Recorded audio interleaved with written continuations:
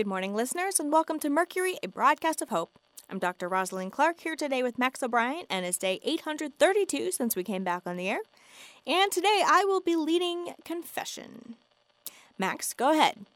Confess. I don't know why you have to put it like that. It's not like I committed some unforgivable sin. Oh, I disagree. But let's get the facts out there for the listeners first. Tell them what happened. Okay, fine. I got in a little later than I should have last night. I'd been out scavenging, which is a whole new experience these days. All the houses we'd cleared previously are full of zombies again, so we have to clear them again. And before anybody asks why we're bothering, it's because sometimes there's still something left in them. People had started to occupy those houses again, but after folks evacuated, well, they couldn't take everything with them, so we're picking through the scraps, as it were. Okay, very good. Now, why were you late coming back? I'm sorry, can I just butt in here for a second and ask why you're treating me like a child? Mainly because you acted like one yesterday. And we're doing it on the air because this is a cautionary tale for the listeners. Now, why were you late? Because I was in this one house that I'd cleared of zombies and found a cool coin collection and got wrapped up and didn't realize how late it was until it was almost dark. And then I had to walk back. And before you ask, I left the coin collection there. It was interesting but worthless in this world, and I didn't need to be carrying it back, especially with the sun going down. Okay. Now, listeners, the reason I had Max go through all that was to tell you this. It's winter. I know that seems like a very obvious thing to say, but we all got used to it being late during the summer, and it's easy to lose track of time and forget that it's getting dark around 4 o'clock these days. I personally hate it. But until we figure out how to adjust the rotation and tilt of the Earth, we're just going to have to live with it. So let's keep an eye on the skies and make sure that if you're away from home, you get back in time before the sun goes down. Flashlights are scarce, batteries are even scarcer. And it's not always possible or practical to make a torch. Okay, good lesson. Why'd you have to humiliate me on the air about it? It wasn't my intention to humiliate you. But you kept acting like it was no big deal. And you're acting like I murdered someone. In my opinion, you almost did. 2 people. What are you talking about? I'm talking about the fact that we're a team. All 3 of us.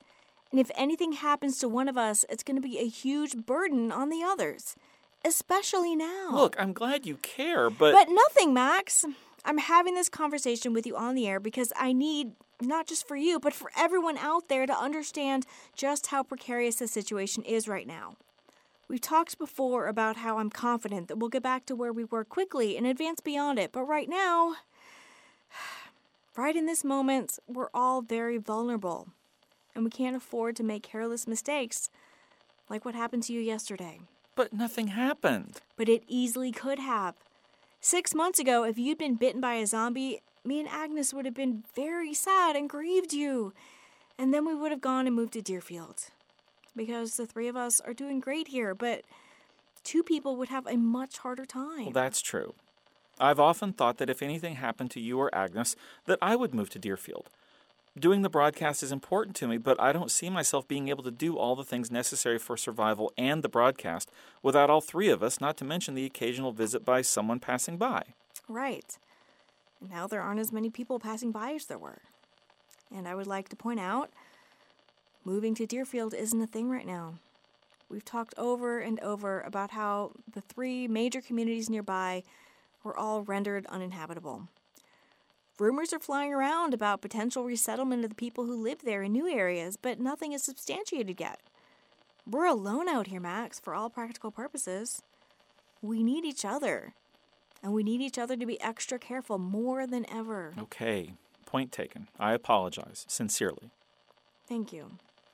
Me and Agnes were worried sick last night after the sun went down. Don't do that to us again. Hey, I just said... I know. It's just... It was a harrowing experience, okay? Should have been with me.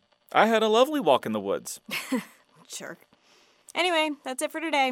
For Mercury, a broadcast of hope, this has been Dr. Rosalind Clark and Max O'Brien. Take care of each other.